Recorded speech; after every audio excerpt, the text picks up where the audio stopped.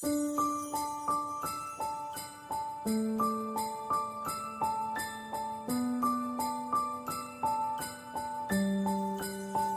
that time of year, boys and girls. Can you believe it? I know I can't. I know what you're thinking. This is going to be expensive. How am I going to pay for all this? Have you seen the economy lately? Can we put Christmas on pause? You can't. It's going to be here sooner rather than you think. And I'm here to help at SaveWithConrad.com. How's this for starters? No house payments for 2 months. You don't have to make a payment in December. You're done until January. And come January, you're going to have a happier new year. Because it'll be with no credit card debt. It'll be with lower monthly payments. We can knock out your car payment. We can get rid of your second mortgage. We can pay off all your credit cards. We can get you the cash you need to turn your house into your dream home. And do it with no money out of pocket. Don't get stressed out about the holidays. Just go to SaveWithConrad.com right now. You don't need perfect credit. You don't need money out of your pocket. And it just takes a few minutes to get started. NMLS number 65084, equal housing lender. Serious business. Get a lower monthly payment. Make this the best Christmas ever. And skip your next 2 house payments at SaveWithConrad.com.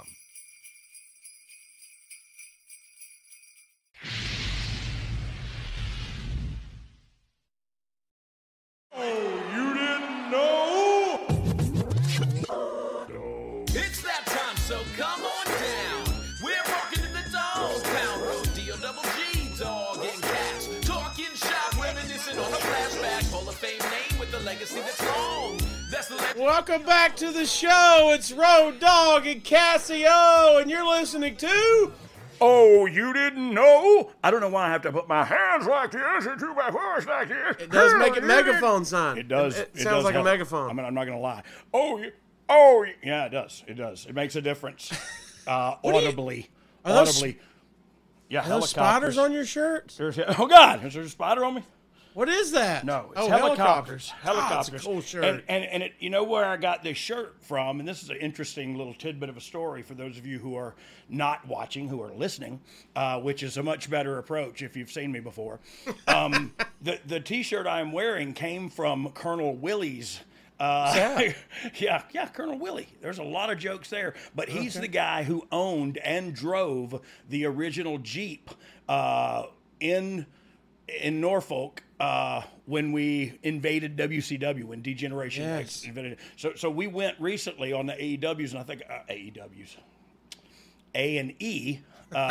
It's all channels I don't watch. It's what I'm saying is that A&E had a WWE treasure hunt where we went and tried to buy the Jeep from the guy. So they had this shirt, which is their kind of their stuff. He wants to open up a museum, and it's kind of fitting because we're going to talk about driving that Jeep, and I'm not sure if this was the specific Jeep or not, but we definitely NXT attacked SmackDown, and we're gonna cover that and my fading memory in this upcoming episode. But yeah, the guy's name was Colonel Willie. He passed on and he left it all to his son John. Yep. I think the last name is Warren, John Warren.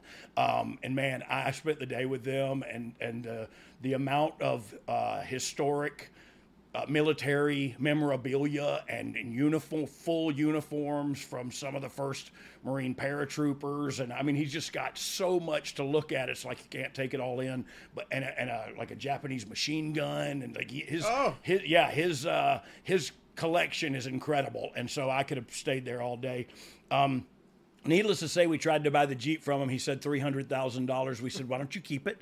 And I tell you what we'll do is maybe every now and then we fly you in the Jeep up and hang out. And we actually did that. That was the Jeep that we drove out in at Degeneration X 25th anniversary edition. I feel like you can hang out with him 300 times instead of 300,000 once. yeah. Either way, we're gonna get it a couple times, and he's gonna have to shine it. You know what I mean? Like that's. Hey, we literally had like 35 grand to negotiate, and we. So I finally said to him, Probably not. Hey, I said, hey, sir. So I don't want to, insult you by throwing out. I need you to throw out a number. You know what I mean? Like, what are you gonna? And he's like, okay, $300,000. Mick Foley and me both went like, oh. Don't even say we're not gonna insult you with our. We're not gonna give you a counter. We're just gonna say we're not gonna meet in the middle. Yeah, it was. But it was anyway. That's what this shirt's all about. And if you do see a spider, we've had the guy, the pest guy, come out a few times. By the way, seeing you and Mick Foley coming to negotiate with me, I feel like I'm going to win. Hey, and wait till this one comes out because you're not supposed to talk about it or whatever. But but we are. They haven't paid me anything yet for doing it, so so I feel like there's no confidentiality there. What are you gonna do? Fire you? Yeah, I don't even work for you. I do watch A&E though. I'll take that back that I stated earlier. A&E has developed a cool system of not only like what's the dark side of football, dark side of comedy, dark side of wrestling, dark side, like all of those are very interesting to me. And also they've just started doing First 48, which is a huge procedural First cop 48. show. Yeah, where they have it come up on a scene and they video the whole investigation. They picked it up. Yeah, I love First 48. I do too. And so they started playing that, and now they got some things called killer cases, which are all about like the cases of serial killers and stuff. Just interesting watching stuff. You know what I mean? Like everybody wants to watch the Jeffrey Dahmer TV show. Well, I want to watch what really happened. You know what I mean? I want to see what actually happened. You want to listen to tapes and stuff. Hey, and truth be told, I tried to watch that Jeffrey Dahmer thing. I watched it. I first segment or whatever it is, first episode, I said, I will not watch one more second of this show. Why? It made me physically uncomfortable, and I'm not going to sit through it. You know what I mean? Like, it's not like I'm a wrestling fan and I will watch this even though I hate it. I'm not putting myself through that. And it was just, I don't know if it was his acting or it was just so slow and humdrum and that's how he was or whatever. But I don't know, man. It was just made me uncomfortable. Like, did you ever get into American Horror Story? Yeah, I loved him in American It's the same Horror guy Story. and that same Evan dude. Peters, He's Lobster Ryan Boy, Murphy. right? He was Lobster Boy. He's been. That's the ones I remember. I date myself, but I watched those and I loved him in that. I think he's a great actor. You just didn't dig it. I didn't dig it, man, and that's just me. Everybody else watched it. My children all watched it. Me and my wife started to watch it, and I looked at her and I said, do you want to sit through this? Like, we know what happens. You know what I mean? Like, we've seen all this in reality. And also I'm not smart. You know what I mean? Don't make me think too much when I'm watching my entertainment. You know what I mean? Like, I'm supposed to be entertained. I'm not supposed to be working, doing math timeline problems. They would go back and forth and I would look at my daughter and be like, where are we at now? Like, who's... Yeah, they did a lot of jumping once it got back past. and forth, and it kind of confused me up front, like algebra, and then I just throw in the towel. It was like, no, 6 plus E doesn't equal some crap because E is a letter. Algebra. I thought you were about to confuse me with Algero again, like you did the other week. But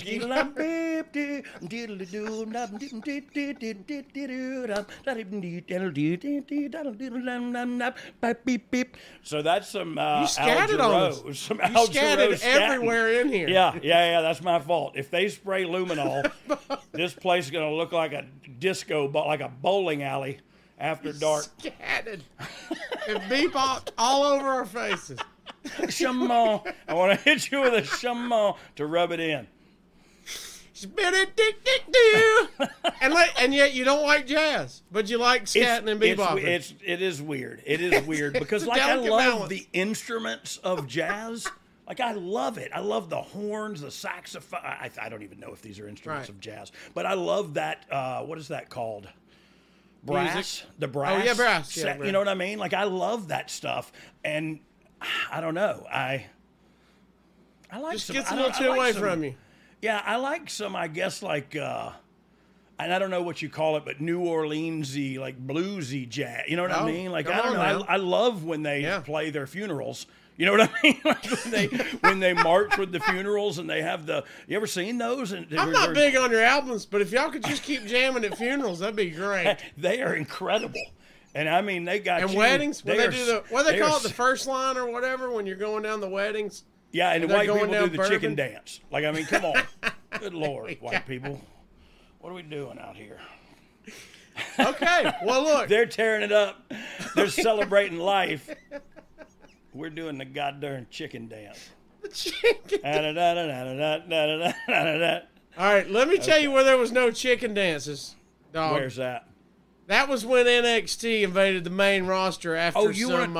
Do you want to talk about some issues. wrestling? Yeah. Okay. I Not wasn't really, sure. but I know I me and you wasn't could sure. riff all day, but I think the people listening wanted to hear I about probably NXT. want to hear about it. Yeah, cool. I get that. Let's just say some issues arrived in Saudi Arabia, and NXT had to step up. So let's get to all this. There's a lot to digest. There really in is. front of the camera, behind the camera, the whole deal. So Also such a on top of the water, such a seamless transition and move forward, both creatively and from a business standpoint. So let's get into it. it was like a duck. We didn't see them legs. Duck on the kicking water, under man. Yeah. Them legs are going 90-0.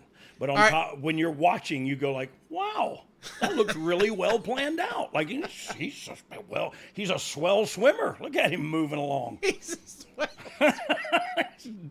Oh, sorry. Can we have that as a shirt? I'm Yes. a swell swimmer. Look how many shirts do we have when we actually don't. The best have part is any? we have none on the website, That's but we the got a beautiful lot right here. They're ideas. I'm an idea man. I need somebody to put pen to paper. I'm just a spitter. That came out wrong, or did it? I'm not sure. I can't wait for that to be on our TikTok stream. Speaking of, go follow, like, subscribe wherever you're consuming this. Let us know what you think about the episodes, what you want to see next, any questions we missed about any of the topics. Please leave a 5-star rating if you got that option, and subscribe. Turn on notifications, the whole deal. Interact with us. We want to hear Por favor. from the Pod Pound. All right? Here we go. That We're sounds in weird, too, Saudi Pod Arabia. Pound. Dog, at this point, SmackDown just debuted on Fox in early October of 2019. What is your role in the company at this point? You are working with NXT doing what? So, excuse me. So at this point, I'm at NXT, and they actually gave me a class to teach about wrestling. And yes, I know what you're thinking. What would you have to teach people about wrestling? That was I the first felt time you and class have been involved together. me, class, and wrestling. Any of those things, do not are not in my wheelhouse. But so for a period of time, I did have a wrestling class, and we mostly just sat around and talked about wrestling. But I'll tell you who was in that class that I had, and it wasn't, this is just how cool the class was the Street Profits were in that class. Madcap Moss, who was Riddick Moss at the time, was in that class. Big Dan Matha, who doesn't work here anymore, but he was a big, good-looking guy who was a great athlete. The male models were in my class. So to me, like, all the fun, entertaining tag teams were in my class. And so maybe there was some method to the madness. But we did a lot of sitting around and just talking about wrestling, because like I think there's unwritten rules in the wrestling industry, and I can't think of them right now because they're not written down.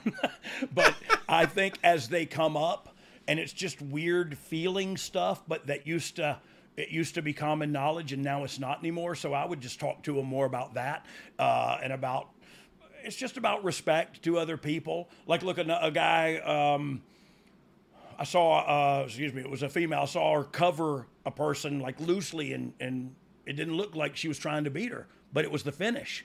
And that's disrespectful to the person I'm beating. You know what I mean? If I don't cinch them up and make it look like I'm trying to win and they're trying to not lose, you know what I mean? And it's a competition, I got to cover that, so there's little things that people wouldn't think about, and people coming up in the industry don't think about, that used to be common knowledge. And so it's just To me, skull sessions were the way to go because I can't teach you timing if you don't have timing. I can't teach you the gift of gab promo skills if you can't do it. You know what I mean? So I can just talk you to the water, and then it's up to you to drink and where you go from there. And so, it was really fun for me. But that's your question was where was I at this point? I had just gotten to NXT.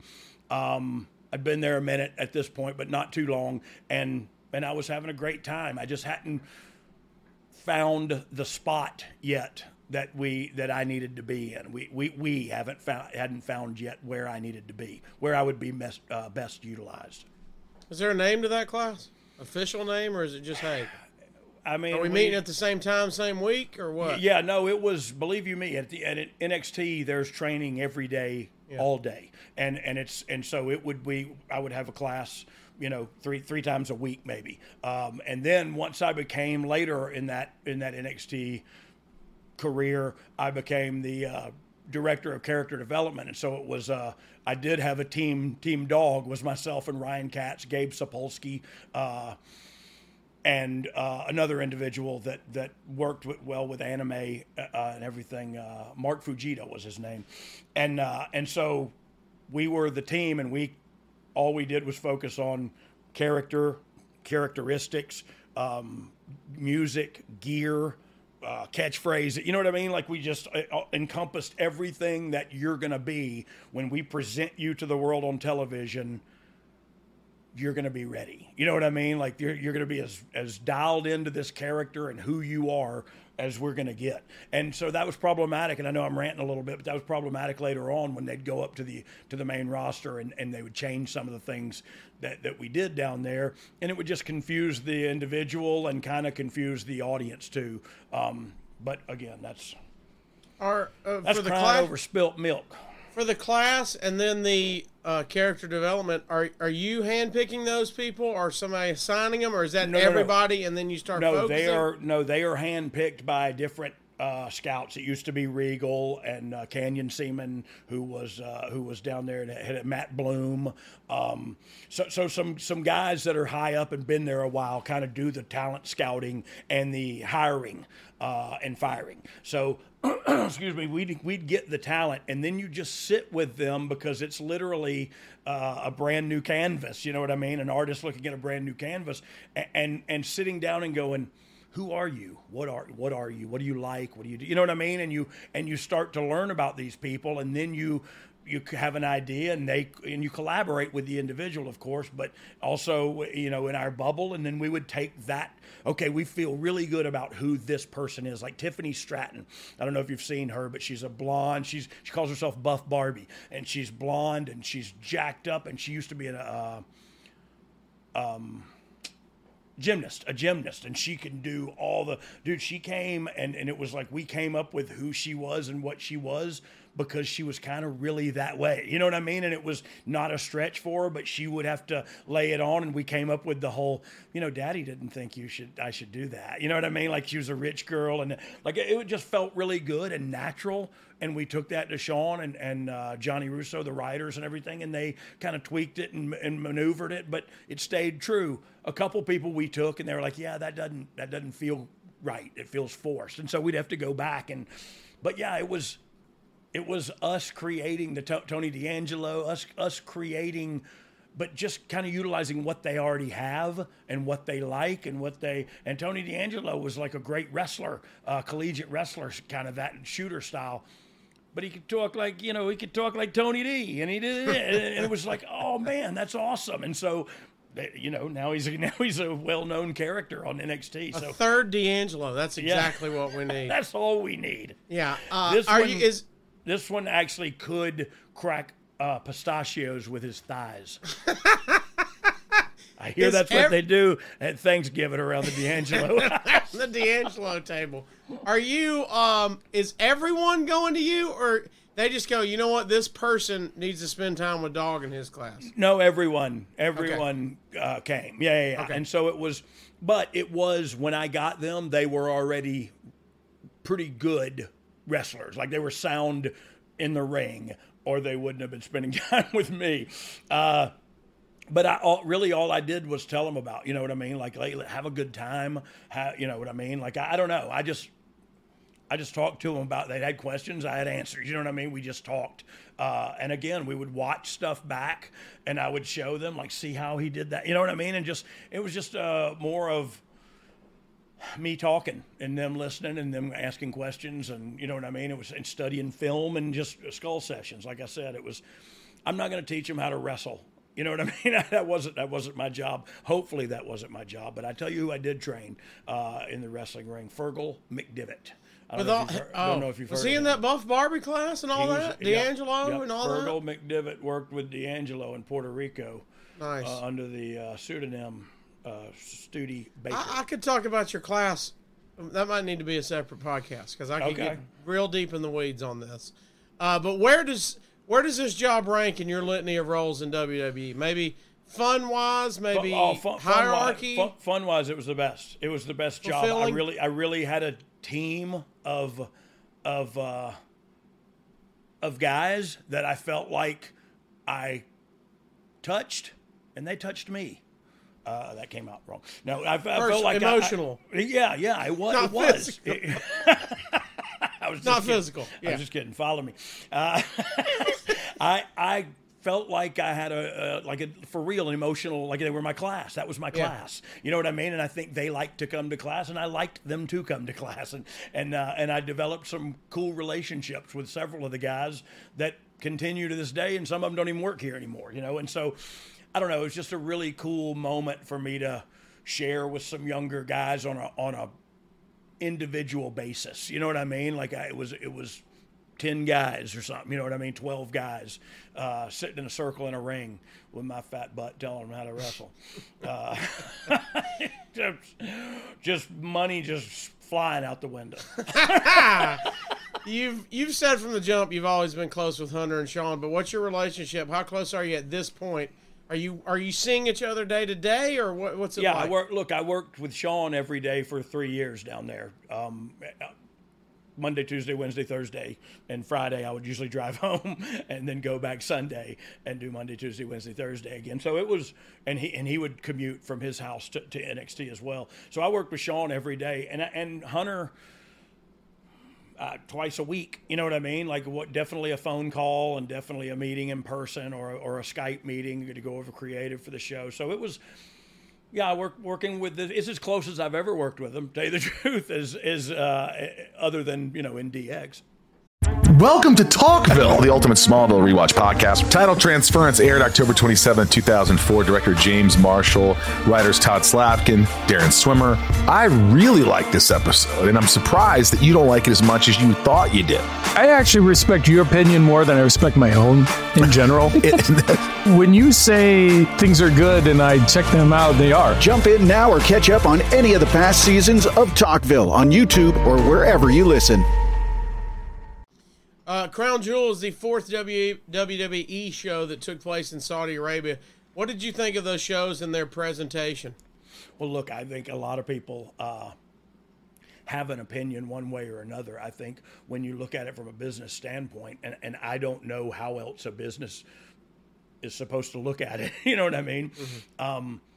It's a smart business transaction, and I think the shows, what a presentation, man! They look great. They put their money where their mouth is, and they put on a great show. And look, they do it. They've been doing it every year now. They're going again here soon, and they have another great card. So I think it's not considered one of the big four pay-per-views or whatever. There are extracurricular pay-per-views, and this is one of them. And what better a place to, in my opinion, from a business standpoint, Logan Paul, this big, huge star with all these followers and everything, to have this match in Saudi. Like, I don't think you want to have that match at Survivor Series. I don't think you want to have that match at maybe WrestleMania, because this guy's a special kind of outside talent. But I think they're going to have a great match and impress everybody. And what a better place to present that at than Saudi Arabia live on a premium live event, Looking back on it, it's tough to think about. You have a show booked in Saudi Arabia on October 31st of 2019, and then you have a live show in SmackDown the very next night in Buffalo. There's a lot of reasons, looking back on it, that was probably a tight, let alone we're not even factoring in if there's going to be a travel issue. But then, of course, the nightmare occurs.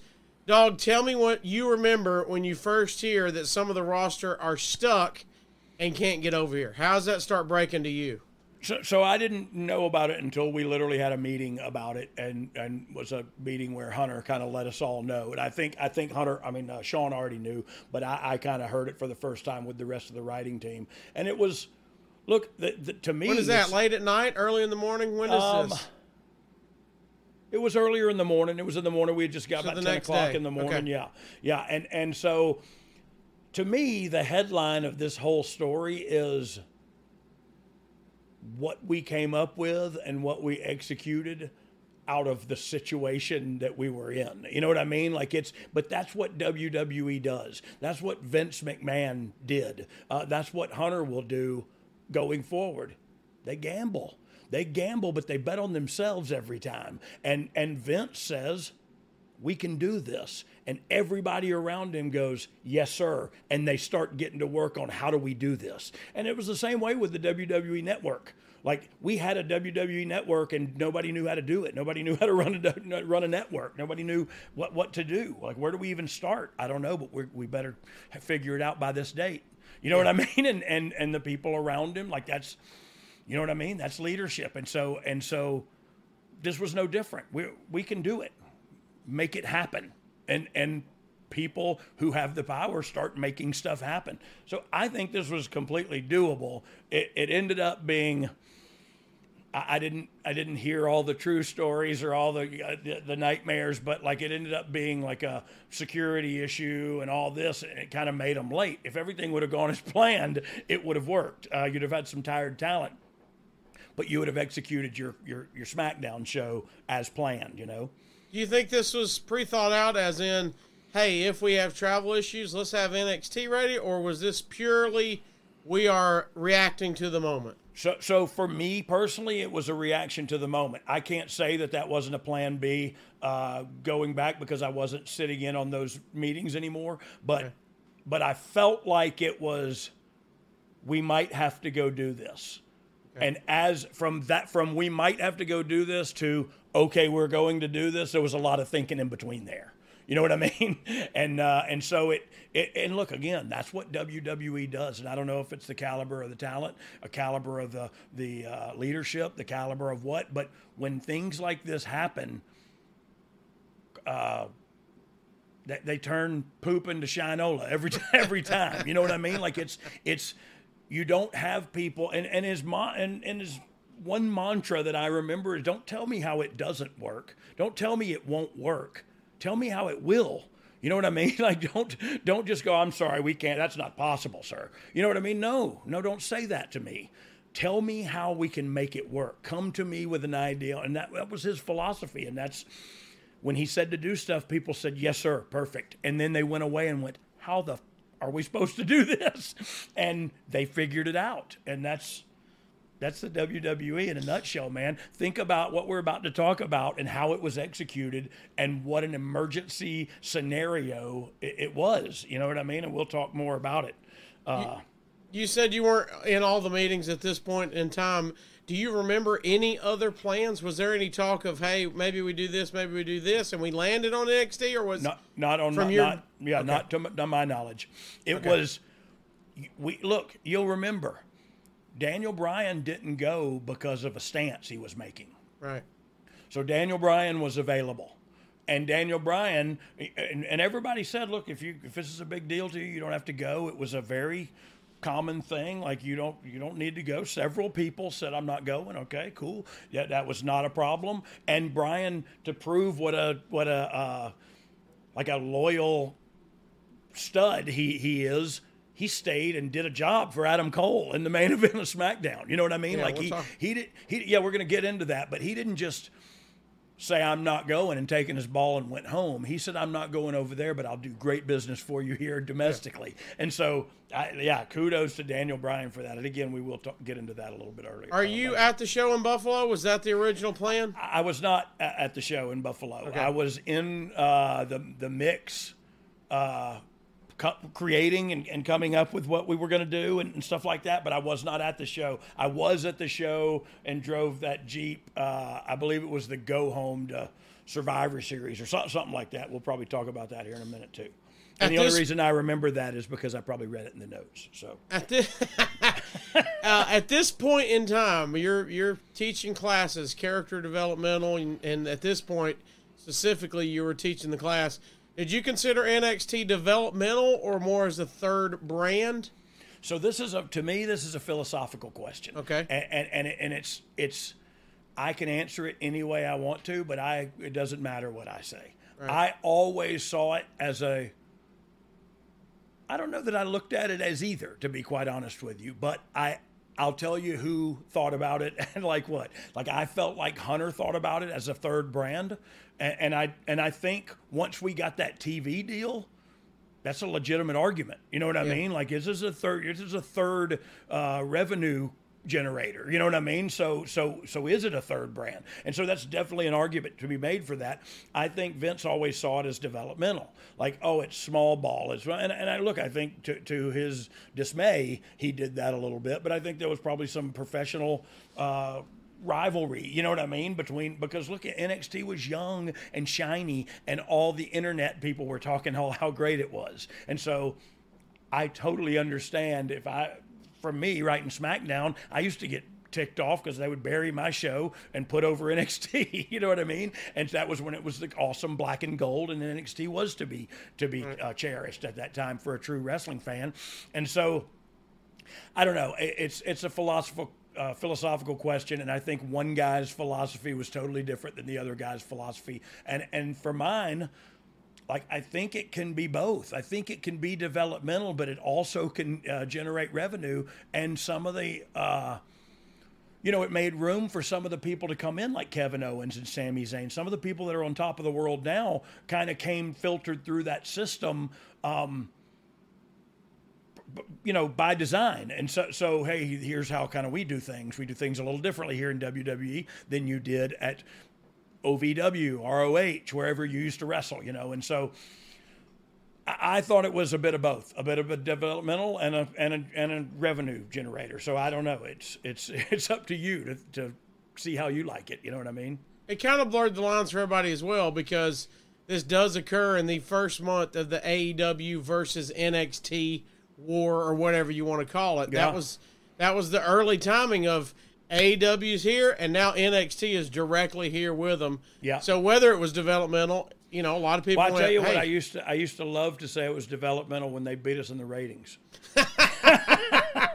Yeah, it's our developmental when we're not winning. What are you beating? You're beating our third string team. Let's go. Good job, guys. Oh, dog, it is never too early to play holiday music, and it's never too early to start thinking about gifts. So whether it's for a friend or the friend in your pants, you can make this season be jolly with Manscaped. Do your little drummer boy a favor and use the Lawnmower 4.0 to avoid another silent night in the bedroom. Then add in Manscaped's top-of-the-line shower products to have the people thinking, all I want for Christmas is you. Santa cares about his sack, and so should you. Look nice when you get naughty by going to manscaped.com and use code DOGG for free shipping and 20% off. If you don't know what we're talking about right now, we're talking about Manscaped's Platinum Package 4.0. It's the one-stop shop for the man who deserves it all. It has everything you need to help you deck the halls from face to balls just in time for mistletoe season. The Platinum Package has each product from the best-selling Performance Package Plus, Ultra Premium Body Wash, Ultra Premium 2-in-1 Shampoo and Conditioner, and Ultra Premium Deodorant. It's the best way to smell fresh from your Santa hat down to your candy cane. The Lawnmower 4.0 Body Trimmer and the Weed Whacker Nose and Ear Hair Trimmer feature proprietary advanced skin-safe technology to protect your delicate presence. Plus, both are waterproof, so there's no issue clearing the snow out of your driveway. There's also a 4000K LED light. You know what? That is so bright it could light the way like Rudolph. Now that you've groomed your candy cane, it's time to make sure you don't smell like a reindeer with the Platinum Package's shower products. All of Manscaped's shower gear is sulfate-free, vegan, and made to have your skin feeling hydrated and smelling fresh. But smelling good doesn't stop at the shower. The Crop Preserver Ball Deodorant and Crop Reviver Ball Toner can solve stank problems all day long. Once they touch your sack, you'll never go back. The Platinum Package 4.0 sitting under the tree is guaranteed to put anyone in the holiday spirit. And for the perfect stocking stuffer, add in the brand new Body Buffer, an incredible body scrubber that makes exfoliating easy and a lot cleaner than that old loofah. So here's how you can get yours. Get 20% off and free shipping with the code DOGG at manscaped.com. That's 20% off with free shipping at manscaped.com. And you know what code to use. DOG. Manscaped. Get your jingle balls ready for the holidays. Let's go back to the event, to the actual night. How hard is it to coordinate getting everyone from Florida, where NXT is based out down? We got to get them to Buffalo ASAP. Yeah. Well, look, so when stuff like that happens, when situations like this occur in WWE world, there's never a skimp. Never. I'm sure I know for a fact there was a charter that landed in Orlando at the little jet area there, and the talent got bussed over there from the Performance Center and got on that jet and flew them to Buffalo, and you know what I mean. So and they had hotel rooms there, or they might have flown back. To tell you the truth, they might have flown back that night after the show. I think they did. But when things like this happen and it requires an extra touch, there's always resources available. They always make resources available. And that's one thing I always loved about working for them is they take care of you, man. They treat you right. They take care of you. And they get you there in style.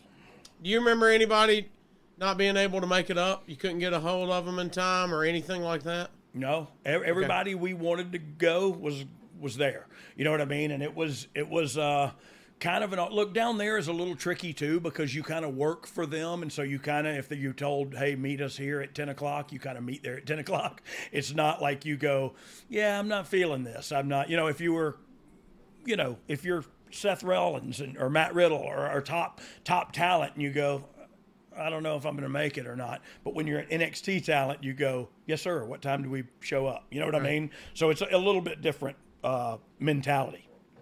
There's been a lot of rumor and innuendo about everything that happened in Saudi Arabia. We kind of hit on it, but just as far as surface level or whatever you want to tell us behind the scenes, what do you know of what happened? And look, I'd love to give you the juicy details. I just don't know them, and I didn't know them. From what I understood, they stopped the plane and came back on to search again and had to take it back to where it docked at or whatever. So I didn't hear anything other than there was security issues that held us up at the airport. So I don't really know what went down and what didn't go down. I'd love to find out, though. Do you know?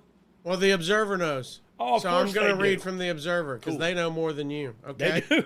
That's not, I try to have a life when I'm not at work. I try to love my wife and stuff.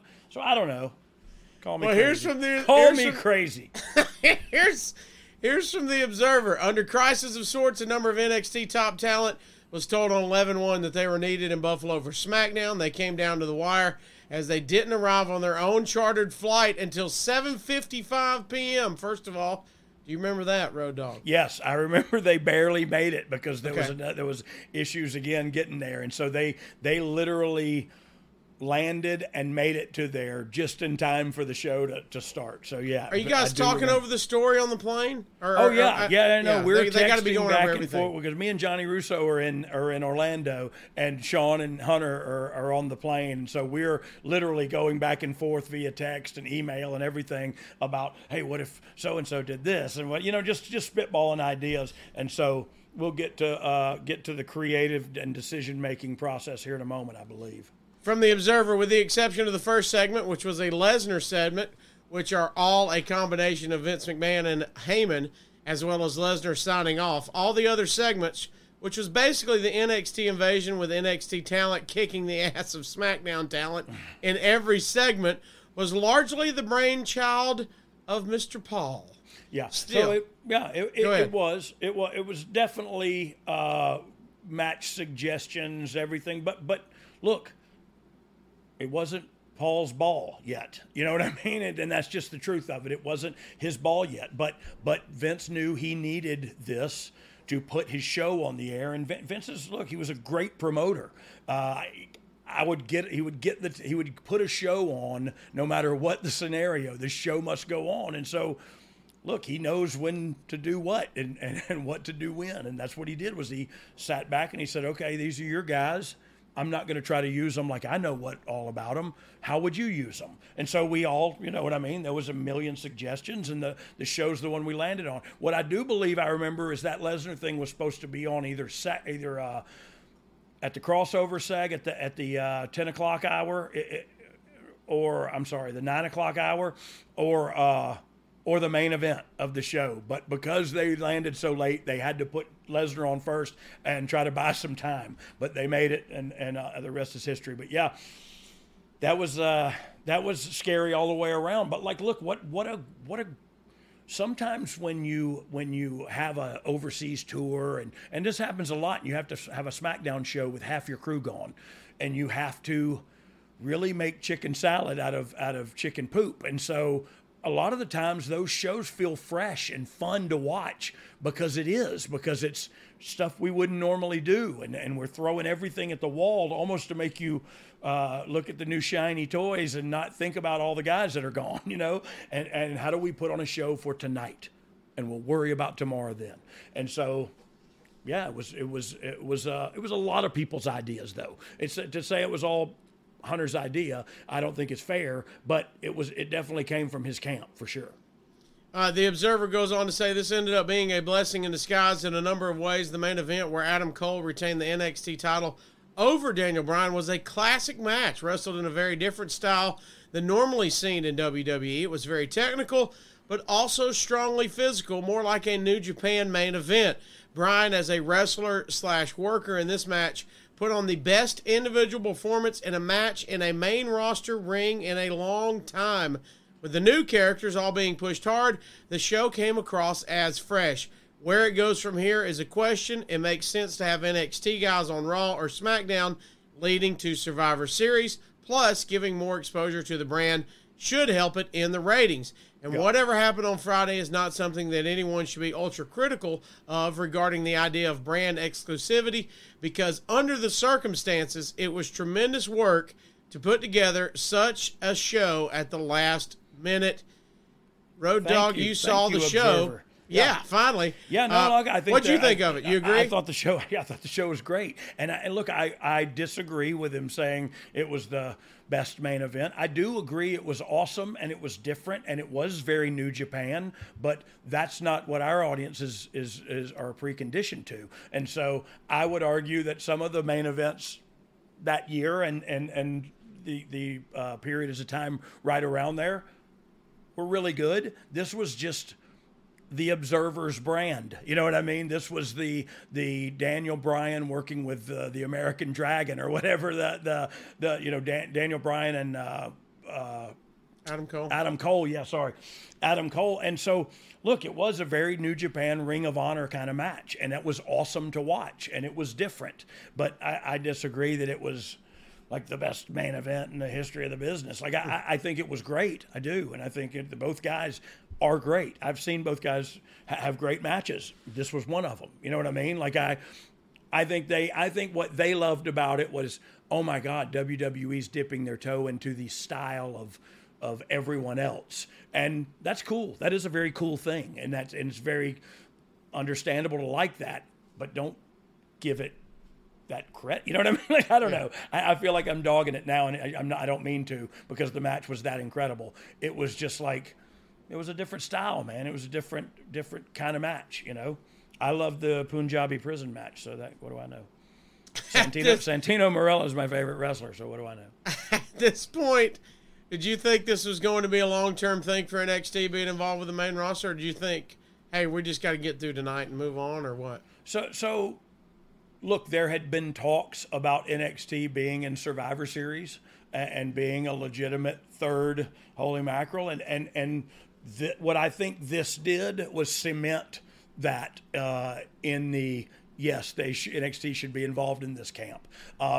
So that's, you know, that I think it was okay. That turned out really well, and of course, the social media report reads as it was the best thing ever to happen in professional wrestling, and you know, and it was really cool. It really was, and it was fresh, and it was new, and it was a shot. Look, and they were also right about it boosting the public appearance, the footprint of NXT. Like, oh, who are these guys? Oh, they do a show on this night. So yeah, of course it was good for that too. It was necessary. It was necessary, and it turned out being advantageous, and turned out giving us that Survivor Series that year, which I thought was awesome. From the Observer, it came across as the best new storyline, and even though at first it was planned for just one show, it would seem to have been a lucky break. They fell into a much hotter storyline than anything they had on the show in a long time. Plus, the storyline gave great exposure to the top stars of NXT. There was an issue that the NXT talent, heels, and faces all together on the same team with Triple H and Shawn Michaels on television as the leaders weakens the feuds and face-heel dynamics on NXT television. But it was pro wrestling in 2019, and I don't see it that way, says the Observer. It was difficult to go with the idea that Triple H and Michaels are the leaders of the invading outside renegade unit, but it seemed to work out fine in practice. Whatever problems there were, storyline consistency was greatly overridden by the added exposure of the NXT brand and its top stars. This exposure should pay off in the Wednesday night ratings war that NXT was losing and would have continued to lose, at least in the foreseeable future. Dog, the experience of being on the bigger stage had to be invaluable to the talent at this point, correct? Oh yeah, they had such a blast, man. Because look, wouldn't you get to go up to the big dogs. I got called up to the big leagues. Going up to the big dogs, and we're gonna kick their A. You know what I mean? Like it was such a cool moment for the talent themselves. And I remember riding down on that go home in that Jeep with all those guys. Like, I remember being stuck in there and I couldn't get out because my knees were bad, and you know what I mean? But I remember the elation on their face and in their body language, and it was such a cool moment because I thought, this is a huge deal for these kids, you know what I mean? And here's me and Sean and Hunter in there with them, like, oh, watch out, I got a bad hip. But it was, yeah, we had a good time, man. Afterwards, do you know if Vince is happy with the show? What do you remember him afterwards? Yeah, you know what? Vince was always happy with the show. He's always got, look, he's like Nick Saban. He doesn't focus on like the good we did. He focuses on the mistakes that were made, and that's you have to eliminate those next time. You know what I mean? So better. But because truth be told, that was awesome. Now we got to do it again tomorrow. You know what I mean? Now we got to do a live event, maybe with half the talent. And what are we going to do there? You know what I mean? Maybe we got to. And so it is literally, he would always say, and look, some of the things he said will live with me forever, and rightfully so, is, yeah, we had a great WrestleMania yesterday, but that was yesterday. And so it makes you go like, we got a Raw tonight. Hey, and he's right. Don't sleep on, you can't live on yesterday's creative. You know what I mean? It's just like with sobriety and recovery. I can't live on yesterday's recovery. I got to do some stuff today. You know, and so it's very, very applicable. You mentioned earlier that, hey, you know, he might approve segments or might be giving the thumbs up, thumbs down on anything, but he doesn't know them like Hunter knew them at this Right, time. especially is he from a watching character it? Does he standpoint. watch highlights, or is he just getting reports? What is So he? I think so. He gets a lot of reports, and when Okay. when it's time to, and I've been through a couple of these sessions too. When it's time to present some guys that we're going to bring up or, after Mania, we're going to bring up 4 guys and 2 girls, whatever. Well, I'm just throwing that number out there. Yeah. Then we put a package together, video and paper, and it's a character Bible like for these individuals. And we pitched a video too. Here's a match they had, sir. Here's a match this lady had. So it's really a character presentation pitch to Vince at that point, and he. I love this. I don't like this. Go back with that one. Don't bring her up yet. Whatever. You know what I mean? And it's. That's what the boss does. You know what I mean? And it's direction given. And so, yeah, it was really a cool thing to be a part of, though, because you're literally developing the characters that get put on the main roster television shows, and that's a cool thing. Hi there. Sorry for the interruption, but are you enjoying this show on Google Podcasts? You should know that the Google Podcasts app is going away this spring. That's right, going away, gone as in no longer available. You can still enjoy this show elsewhere though. Try out Spotify or Amazon Music, or maybe TuneIn is more your style. Whatever app you switch to, be sure to follow so you never miss the next episode. And thanks for listening, wherever you listen. Let's talk about the actual night. The first NXT interaction on the show was Shayna Baszler sending Sasha Banks into the post and laid out Bayley and Nikki Cross, now wrong. Nikki Ash. Then Keith Lee and Matt Riddle would lay out Sami Zayn. You know, me and you haven't really brought up Keith Lee on the podcast, really, and I saw a couple of our listeners mention that this is one of their favorite moments for Keith Lee. What do you think of Keith Lee at that time and in this moment working with the likes of Riddle and Sami? Yeah, look, for him to be in there and on WWE television was a huge thing to me, because he was an older guy as far as from guys like we like to hire, and he was an independent guy, but he was special. You know what I mean? There's something about a guy that's 330 and can do a leapfrog and a dive over the top rope. There's a backflip off the top rope. There's something special about that guy. So to me, it was really cool to see him in a WWE ring and a WWE atmosphere, and it felt like he was going to really flourish. And so I wasn't, once he moved onto the main roster, I wasn't privy to the day-to-day, but I don't really know what happened there. It just felt like he was going to be perfect for this place. And a good moment for him at the time. Oh, awesome moment. And he went on to have some more awesome ones with Brock even, Before we get any further, just to make sure and clear the air, any pushback you know of from main roster guys on helping get NXT over as a threat? Anybody not wanting to do a job? No. You mentioned Brian was easy, but anybody else? Look, we'll talk about Kevin Owens in a minute probably too, but he was another guy, and Sammy, that wanted to do everything they could with NXT. And because one, they loved Hunter, but two, they were thankful for the opportunity that NXT provided them. And now they get a chance to pay it back a little bit, and so they were pleased as pigs on Percocet to do what needed to be done. Because look, it is for the company. It's not like we were doing it for ECW or, you know what I mean, for WCW came in and did all this without us working together. So it is you doing it for which you're going to do a bunch of anyway. Around Survivor Series time, you're gonna get beat up by the other guys, and you're gonna get beat up by the other girls, and vice versa.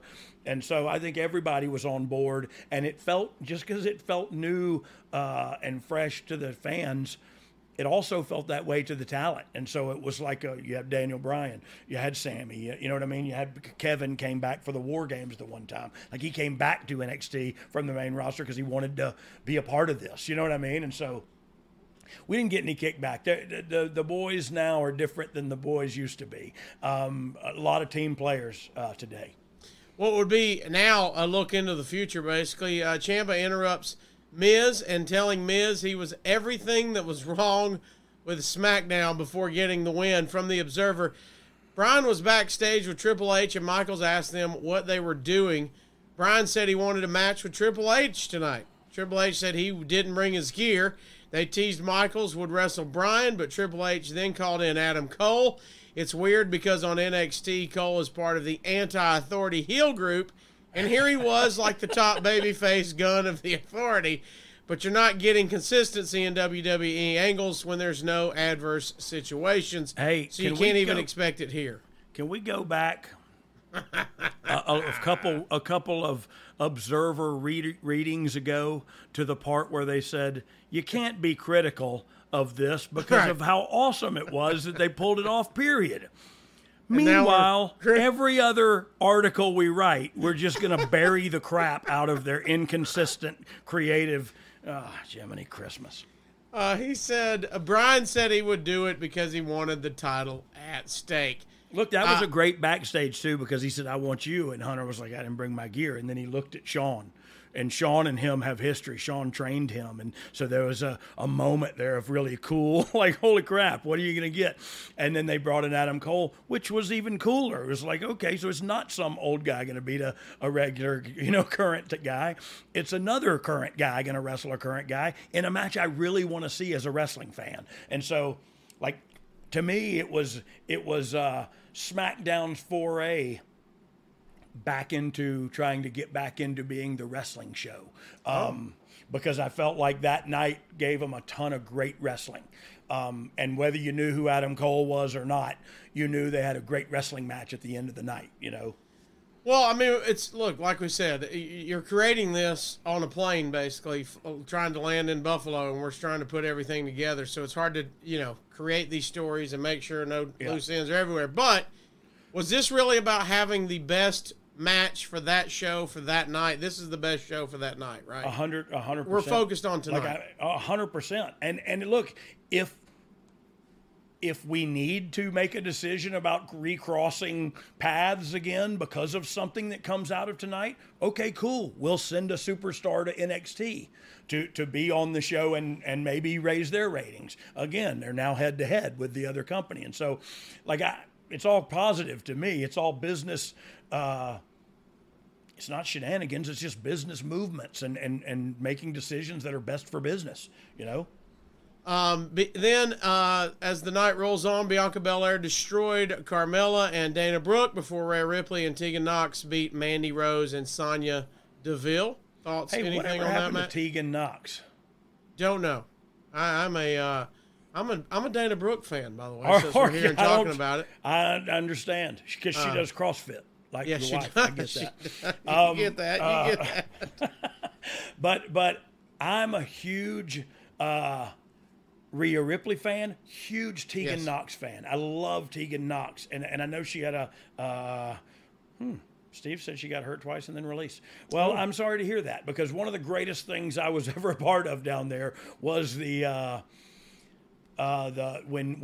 Dakota Kai turned on her and slammed her leg in that cage on the door. I forget what show that was on.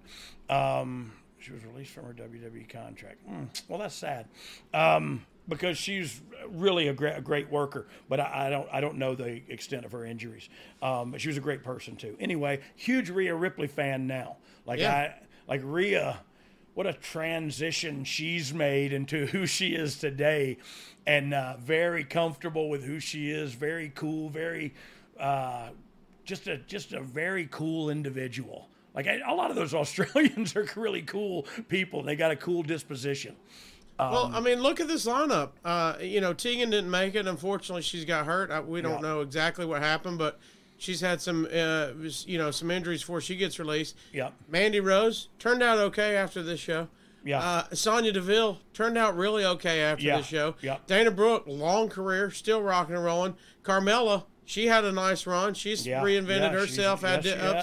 Bianca Belair, she's did pretty good since this show. And that's the thing is these reports come out weekly, and I'm talking about the Observer and the sheets that write reports and reviews on the show and their thoughts on the show. And look, that's cool. If I need to know your thoughts on the show, I'll subscribe and download and read your crap. But I don't. I know good from bad. You know what I mean? I know what's good and I know what's bad. And if you disagree with that, okay, now we can have a conversation. But you don't get to just decide. Anyway, they always report, and it's weekly. And so they don't get the chance to go back and go, hey, remember when we said this all buried this talent? Yeah, we were wrong, and we apologize. they're doing very well now. You know what I mean? Yeah, Like yeah. it's look, you may bury a talent. Bury, which is a wrestling word that people just started using for anything. It's like Smurf. I will kick you in the berries. I will, you know what I mean? Like it's anything. So they use over a whole lot too. Not having any idea what that's like or feels like. What were we talking about? Let's get back into the Observer. Your favorite. Oh yeah. We're talking about look, your it's Observer. When I watched TV last night and then I just came on and said some stuff. Okay, that's cool for right now, but in 7 days things are going to change and might go in a different direction. And why don't you wait till the end of this? You know, like 6 months in, and then go, oh, they didn't bury. That was a part of the show, and that the low point in their career motivated them into another. You know what I mean? It may be a part of the thing when you're overanalyzing and overthinking. And it reminds me of possibly preseason ratings in college football. We don't know. They've not played a game, and if you look at 6 weeks in, half the top 25 is not ranked anymore, but nobody talks about that. And half the teams that weren't ranked are undefeated. Yeah, and nobody talks about how the media got the votes wrong. That's not because the point it just now. matters that they're exactly. saying something. They're just talking heads. And look, that's exactly what I am. Let's get back to the talking heads. The Observer says Cole beat Bryan to keep the NXT title in 20 minutes and 48 seconds. This was a great match. It was far more physical than a usual WWE match, to the point it almost seemed out of place. Really, they worked closer to a New Japan match. Bryan worked as a complete face, but Cole didn't work as a heel. It was a performance by Bryan that clearly showed him as one of the elite guys in the world. He did a jumping knee off the apron, a missile drop kick, and a tope, as well as a spider German suplex. Yep. He missed a diving headbutt. Bryan did the Lance Storm rolling half crab, a heel hook, a label lock, his version of curb stomps, and a label lock and a Kimura combination. Bryan went for the running knee but was hit by a super kick. Cole used the Panama surprise and last shot for the clean pin. 4.25 stars for these gentlemen. 2.25 more than I've ever gotten. But all right, so you've got the right idea on paper. Is it Panama Surprise or Panama Sunrise? Sunrise. I misread it. Look, I wouldn't know the difference because all of those things you said, I have no idea what they are. I'm glad you did it. We would have got so much heat after the show, but I'm glad you. Yeah, no. But I'm about to get some now because I felt like that was just said author writing about how many wrestling maneuvers he can describe. And it's like, why, you said he was the greatest of a generation. You don't have to go on and let me know you're, this LaBelle guy, he created all the locks. Hey, he just passed away, actually, and he was a tough dude. A lot of people, I know Ronda Rousey. Who is that? Tell everybody who is that. Gene LaBelle, yes. Judo Gene LaBelle. And so Ronda Rousey trained with him and respected his an incredible judo on TV. Athlete. Yeah, he knew he judo, and he knew a couple other Chinese words. Anyway, what were we talking about? 4.25 stars. This is a big deal. Not only on paper. Wait, I got to say this. Dominic said, apparently Gene LaBelle made Steven Seagal poop his pants. We're going to get into that story. We're going to find out a little more about that. Wait, do you know this story? Is this the first time you've heard it? This is the first time I've heard of it. We can't. Gene LaBelle, you can't just go past that. Steve Seagal crapped himself. Apparently he choked him out on the set. And he pooped himself. I've never been choked out. I might poop myself. I don't know. Look, this is a weird, macabre statement, but when you die, I think everything excretes. But when you pass out, I don't think it does it? I've had that knocked out of me a bunch of times, but not literally. we should make this known. Steven Seagal clearly denies this story. He does? Yeah. He also denies that he owns stock in a goddamn Golden Corral, you fat son of a bee sting. Like, good God almighty. Don't come at me with that karate crap and you're 608 pounds. I will judo throw you. Apparently they were working together on a film, and by the way, in interviews, Steven Seagal, quote, swears on the lives of his children that he has never had a confrontation with Gene LaBelle that resulted in getting choked out and pooping himself. A quote from Gene LaBelle says, if a guy soils himself, she can't blame him. If he just had a nice big dinner an hour before, he might have a tendency to do that. Oh, Gene. Oh, Judo Gene. Oh, my gosh. That Judo Gene, he'd get you. He'll make you poop yourself, dog. That's not good. That's not good. And you fight naked. So what? So what does this look like? That means it's getting on you too. See, again, what a great solidifies defense. My plan. Yeah, what a great defense. All right, so you guys are putting this together. As you're talking it through, you think, hey, we've got Daniel Bryan. We could put him with Adam Cole. Yep. This seems like it could be our best match. Now it turns out it was the best match. For sure. This is, I don't know any other way to put it, but Cole beating Bryan here is a big step for NXT. Huge step. And looking right good direction. while doing it. And yeah, that's the thing. It's like, look, I said what I said earlier about this match, just more in defense against the observer. But look, I love these two individuals for real. I love Daniel Bryan. He's passionate. He believes in wrestling. He loves wrestling, and he's friggin' great at it. I love Adam Cole because he's the most professional guy I believe I've ever met in my life. What a young, respectful, pleasure to work with young man.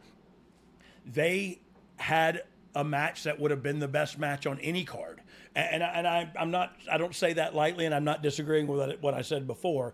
I'm just saying, if you wrestle Daniel Bryan, you're going to get kicked hard a bunch of times. If you wrestle Daniel Bryan, you're going to get hit with a missile drop kick. You're going to get hit with a running knee. You might get hit with a LaBelle lock. It was his finish for a long time. They called it the yes lock. So it was, I think that's correct anyway. I don't know my wrestling.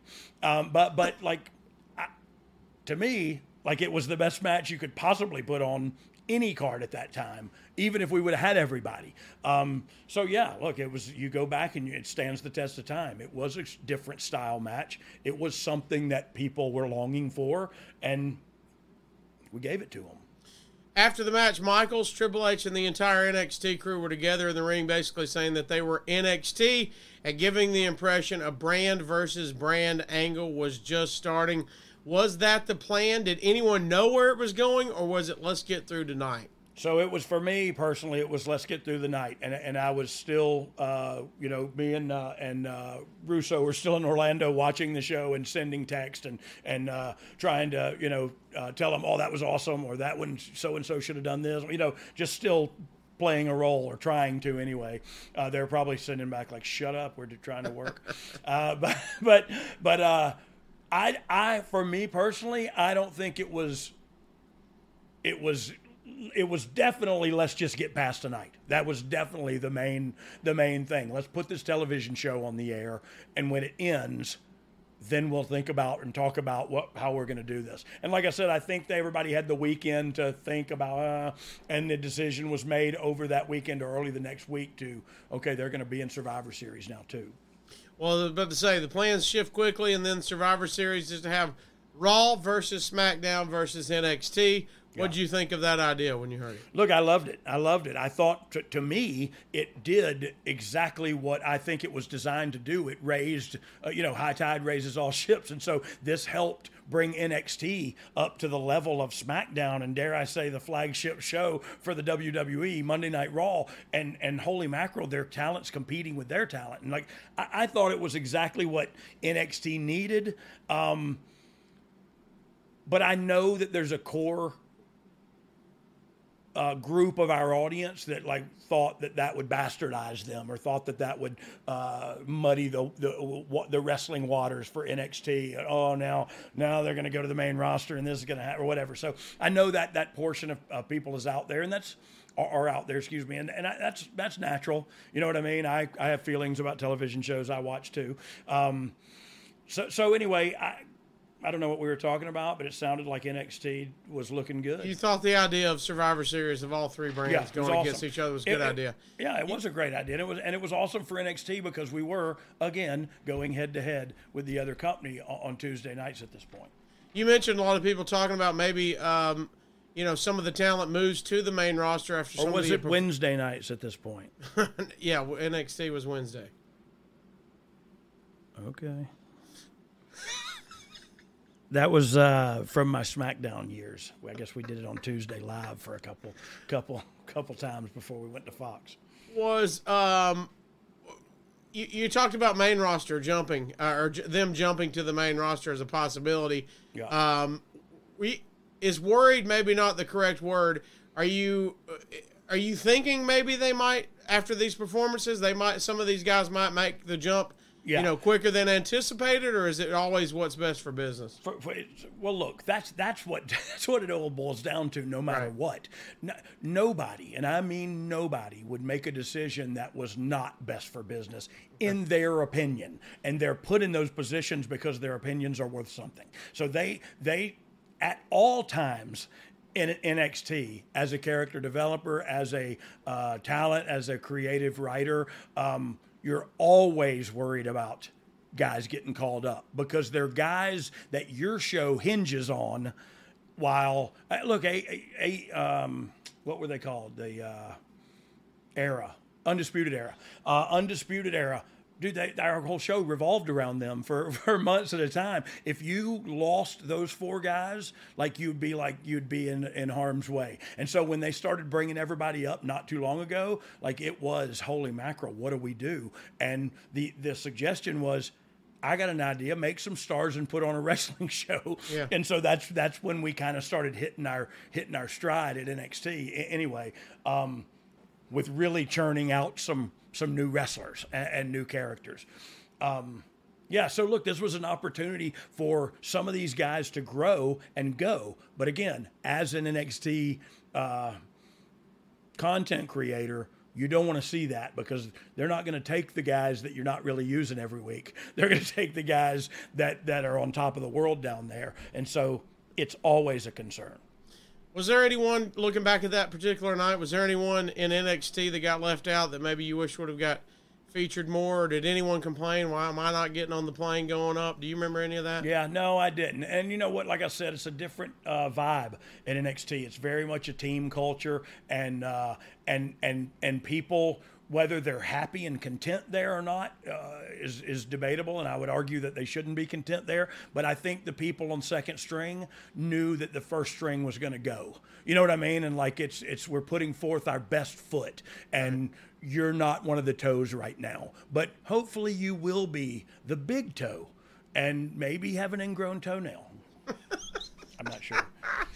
You also have a takeover the night before to build to. How difficult is it to run storylines essentially in two different companies and have it all make sense? Yeah. Or did it just need to make sense in your opinion? Yeah, no, it didn't. Does it need to make sense? It didn't need to make sense, and I'll tell you why. Because it's professional wrestling. And it doesn't make sense. And if you look, another Vince says we are the creators of our own destiny. And so we can let everybody fight behind the ref's back and not do that, but then it's just there's no officiating, there's no rules, there's no boundaries. You can just do anything. So there are things that need to be continued. And I forgot what we were talking about again. I'm sorry. It didn't need to make sense. It doesn't have to make sense. Right. It doesn't. And that's what people get on there every week and talk about, oh, this didn't make sense. That, again, early on, the Observer said we shouldn't criticize too roughly. And I agree. You shouldn't anyway, because it's just professional wrestling. But this is a scenario where we are lucky and gifted and blessed to be able to put on 2 hours of content, 2 hours of really good, fresh content on the flip of a coin, on the snap of a finger, you know what I mean? Hey, they can't make it. Here's what we need. Bing, bang, boom.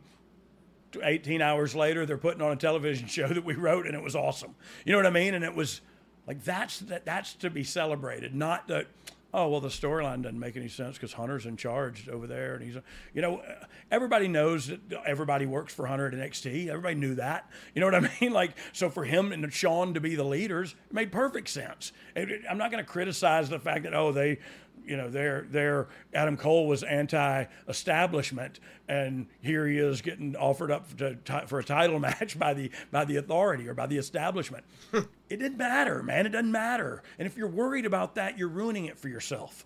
I'm serious. You're not enjoying the experience the way you should be, because it was just awesome to watch. I'm sorry you got all bound up trying to keep your stories and characters straight. We'll get back to them, guys. Listen, here's the deal. Oh, you didn't know that traditional bed sheets can harbor more bacteria than a toilet seat? Yeah, it can lead to acne, allergies, and stuffy noses, and it's just plain gross. But Miracle Brand is here. Miracle Brand offers a whole line of self-cleaning, eco-friendly bedding, such as sheets, pillowcases, and comforters that prevent 99% of bacteria and require 3 times less laundry. Look, I don't even have a shirt on right now because it's laundry day, but I don't have to worry about the sheets because they are self-cleaning. That's right. These sheets are infused with natural silver that prevent 99.9% of bacterial growth, leaving them to stay cleaner and fresh 3 times longer than the other sheets. No more gross odors. Plus, they make the perfect holiday gift. Looking for something for that hard-to-get person? How about this? Miracle Sheets are there for the perfect gift for your spouse, friends, or family who doesn't want better sleep and who doesn't want better sleep and luxurious feeling bed sheets? And since these come with 3 free towels, you get 2 gifts in one, just in time for the holidays. Stop sleeping on bacteria. Clean sheets mean less bacteria to clog your pores and fewer breakouts and other skin problems. Here's how you can change your life. Go to trymiracle.com/DOGG to try it out today or gift it to someone special this holiday season. And we've got a special deal for dog listeners. Save over 40% and be sure to use the promo code DOGG at checkout, and you're going to save even more and get 3 free towels. That's right.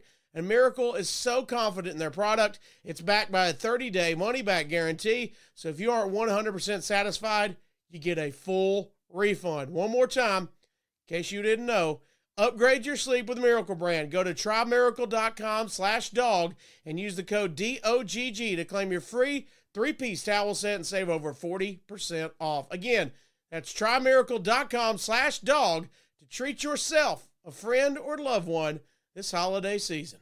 Thank you, Miracle Brand, for sponsoring this episode. Let's talk about at the time in England for TV. NXT is super hot with the fans. Oh, yeah. They're the cool new hit brand at that moment. Just talk about your thoughts on England embracing NXT at that moment. Look, England embraces wrestling. The UK is awesome for wrestling, and you see this in Cardiff. You see this when we go over there. Every time there's something special, and people don't realize the UK is not very big. You know what I mean? Like, with the United States is a huge place. The UK is not very big. When wrestling comes over there, it is special. But when good wrestling comes over there, it's really special. Like, look, we're this will probably air post, but they're about to go on an overseas tour that every show is sold out. Every show is doing great.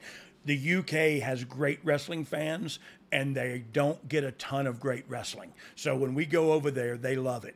NXT especially, because they were the shiny new object. They were the punk rock version of WWE, and it was cool. It was not only cool to be NXT, it was cool to watch NXT, you know? And I know people feel differently about it now, but I feel like it's kind of getting back to how it should have been from the get-go. Again, philosophically speaking, I feel like it can be both a revenue generator and a character developmental system at the same time. Looking back on it, this was the first appearance of Walter, now Gunther, on main roster TV when him and Imperium came out, and Gunther would take on Seth Rollins. It turns into a big brawl, and the fans chant for NXT. Do you think there was a fear that the NXT chants would get to Vince in a way, since he had the announcers call the crowd finicky? Well, so look, Vince didn't watch the program. Vince heard the social media reports about the program. He read the emails about the ratings. He got the information, but he didn't know who Gunther was. He didn't know what Gunther, then Walter, brought to the table. He very much was not the guy out scouting talent at independent shows in other countries. That's not Vince McMahon. And so he didn't know what Walter brought to the table. Excuse me, Gunther. I want to say it correctly now. Gunther brought to the table. So he would feed stuff like that, thinking the layperson may not know him either. And I don't think that's wrong thinking. You know what I mean? Like, I don't think it's wrong to think there are people watching this show who do not know who Walter was. You know what I mean? I think that makes perfectly good sense. There's people that watch Raw that don't watch NXT. Exactly. And then we literally have the analytics to prove that. And the percentage of the show that they do watch is so minuscule usually that it's hard to get a read on whether they know the talent or not, because they may watch 70 minutes of Raw, you know what I mean? Or 62 minutes of Raw and 33 minutes of, you know what I mean, of NXT. And so did they see X, Superstar X, or did they turn before he was, you know what I mean? So I understand his thinking of, they may not know who Gunther is at this point. So tell them it's a finicky audience. They're rooting for everybody. You know what I mean? Like, yeah. But I could also understand professional jealousy.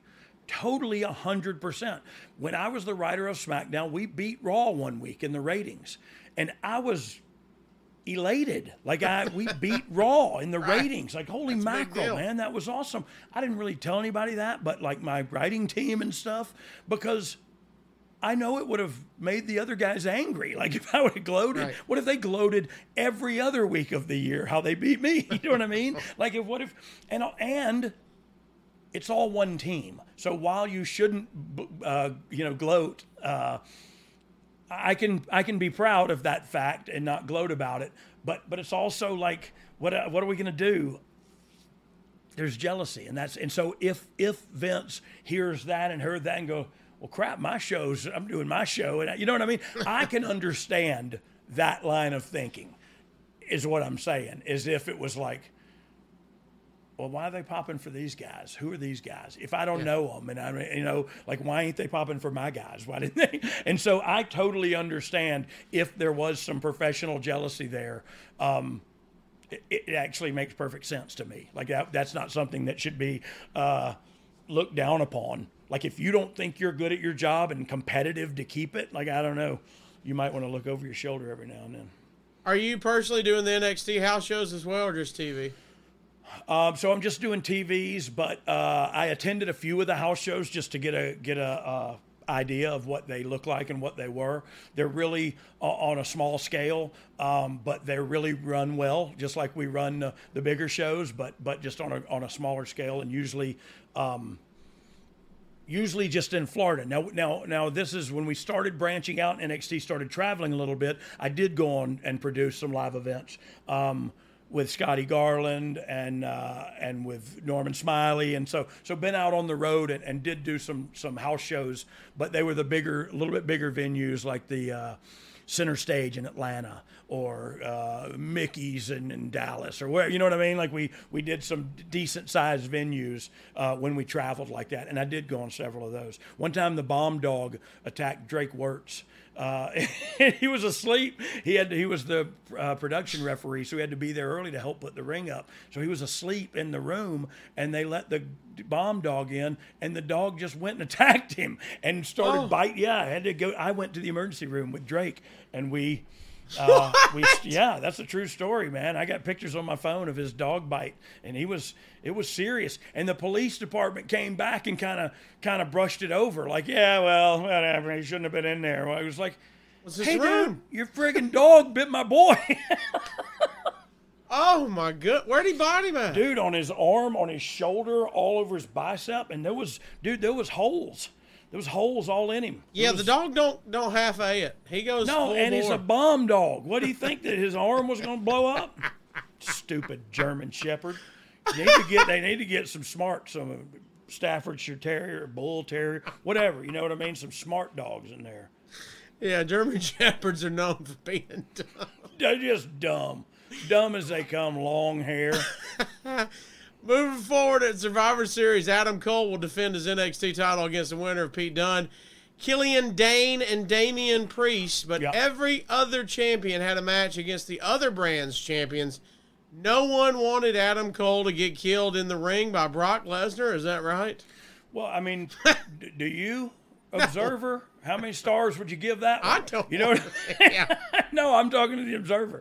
And so look, I thought this was actually really cool because if I remember correctly, the triple threat was the night before, and whoever won that then faced Adam Cole the next day on the actual pay-per-view. And so I thought it was great for NXT that we could still tell our championship story individual of everything, yet still be in the Survivor Series team matches and stuff too. So look, of course it was nobody wants to. I don't want to see Adam Cole wrestle Brock Lesnar. I loved the match that Brock had with Daniel Bryan because it's exactly how I thought it would go for real, and it's exactly what I wanted to see, which was Brock almost kill a man, but this man survives and gets some licks in, and you know what I mean.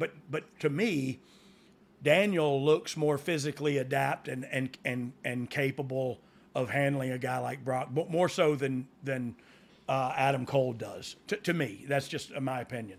But I didn't want to see that match, so I was happy that NXT would get to carry on with their championship creative and continue on without it being interrupted. And then the rest of the stuff was just gravy. Being added to the other matches were gravy and great for the brand.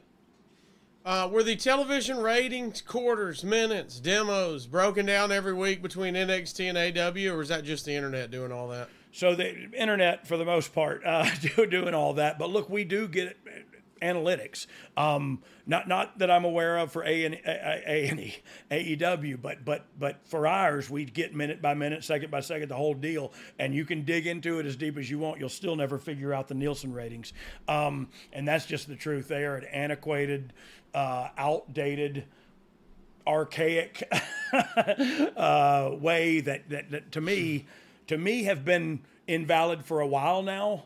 Not invalid, but inconsequential. And even now, today, more than ever, people watch television the way they want to, not the way they're told to. And so I just find it hard to believe the Nielsen ratings is still the way to go when measuring how many people, analytics of viewer membership. You had the Undisputed Era running into SmackDown and beating up the Revival and the New Day and being run off. But on this one SmackDown show, we have to ask you about Heavy Machinery. My boys, Otis and Tucker, defeated Kip Stevens and Kevin Tibbs, and commentary talked about how guys named Kip can't be tough. I'm sure that wasn't directed at Billy, was it? No, I would bet $1 and one of my dogs that whoever said that doesn't know Billy Gunn's name is Kip. Okay. I mean, honestly, really, you got to really know Billy pretty good or read about him on the internet a lot to know his name was Kip Sop. You know what I mean? Like I was his partner for like 8 months and I never knew his name was Kip. However, other than Kip, I don't disagree with the commentary. Let's be honest. Yeah, he's the exception, not the rule. He is definitely the exception to the rule. And his real name's Monty Kip Sop. And so not many tough Monties. He had to be tough with that name. Yeah. And this is a boy named Mission Sue. accomplished. No, that was not a jab at Kip. This is a prime example of things that are way overthought in the industry. Okay. Where, you know what I mean? Where people go like, was he talking about? No, he was talking about Kip Sabian or whatever the other guys. No, he wasn't talking about Billy. All right, the NXT women would also attack the SmackDown women as well. Were you on the road for any of this? I hope they beat them. Oh, wait, it happened already? Never mind. No, I wasn't on the road, but yeah, it was. I was in on the creative process for all of it, and so it was cool to be a part of that. during this time, just because we all like a little bit of drama, if there is any, there were various brawls on TV between all the guys and girls. Anybody have any hurt feelings you remember from all this? Anybody saying, hey, I'm not getting my spot? And or like you said, hey, you know what, everybody's doing their jobs. Yeah, truth be told, I felt like it was an all hands on deck kind of team effort. But I am sure, just because it's the nature of the beast, that there was one or two individuals, male or female, could be either or both, that individually thought, I should be leading this charge, or I should be, you know what I mean? And that's just because there's a lot of different ideas and a lot of different egos in our industry. And so, but you don't remember it being put out there, though. It was not put out there. Okay. And look, guys, also, like, especially if you, I don't know, if you would have put that out there in front of me when I was the road dog and you weren't the top guy, I would have told you so. You know what I mean? Like, oh, so you think you should be leading the charge rather than Sean, or rather than, you know what I mean? Like, I would have said that and put him on blast. And that's, look, that's right, wrong, or indifferent. I didn't get punched in the face too many times, but that's a way to keep everybody in their proper. And I don't mean like you're beneath them, but god darn, they're the top guy right now. Yeah. He's going to be out front. Guess what? In the Christmas singing carol, we're going to put the top stars out front in the middle. You know what I mean? And as you go out, you're going to see smaller size stars, and not literally, but metaphorically speaking. And that's just the way it works. And if you speak out differently and you're speaking out of school, to me, you need to be told that. You know what I mean? And that's what we did. The Go Home SmackDown would see you, Sean, and Hunter in a tank. I feel like we've seen this before. It was not a tank. It was like a Jeep. But tank sounds better. We talked about it ever since we invaded in Norfolk. And wasn't that where we did it? You know me. I believe so. Ever since then, everybody said they went in a tank and they did this. And it wasn't a tank. It was just a Jeep with a heavy gun mounted on it, recoilless heavy tank gun. Adjacent. It was tank adjacent. I'll give it that. It was a vehicle with a gun on top. Yeah, it was, and so that's pretty much a tank, I guess. I guess it does shoot a heck of a shell, that's for sure. At this time on this Go Home SmackDown, you're leading NXT into the backstage area with your tank adjacent Jeep. With your whose idea was this? What'd you think of it? Had to be fun to do. Why did you drive? I don't know why I drove.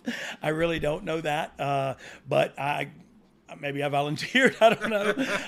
But I do remember, like I talked about earlier, my knees hurting because I was really poured in there like a can of Chef Boyardee lasagna.